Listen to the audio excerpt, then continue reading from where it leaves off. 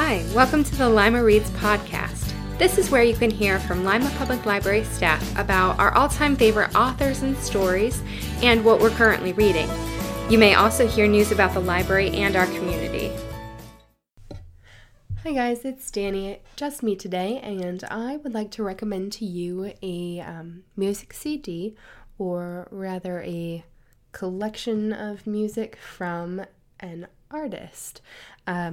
Celtic Woman is probably internationally known for their traditional Irish music.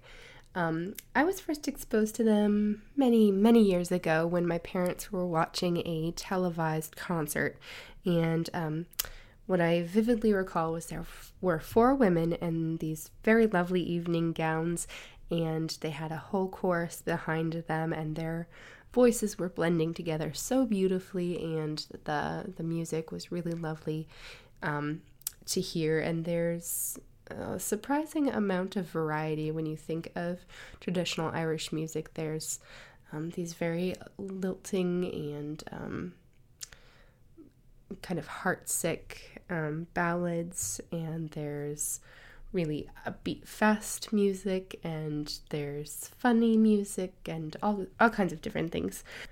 The singers are definitely not pop stars. They have a folk quality to their songs, so they're very relatable, I think.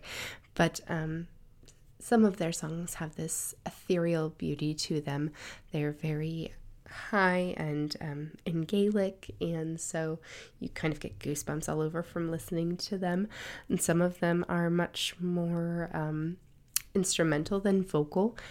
Still absolutely lovely to listen to. There's really a talented violinist among their number, and what I like best, aside from the music, this group knows how to put on a show.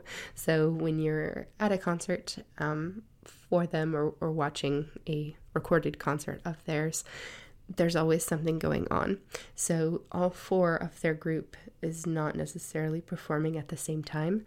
Some of them will trade off and be preparing for their next number. So there's always costume changes, and there's dancing in the background, and they make use of a really wonderful choral group to help support their songs. And anyway, they know how to put on a great show.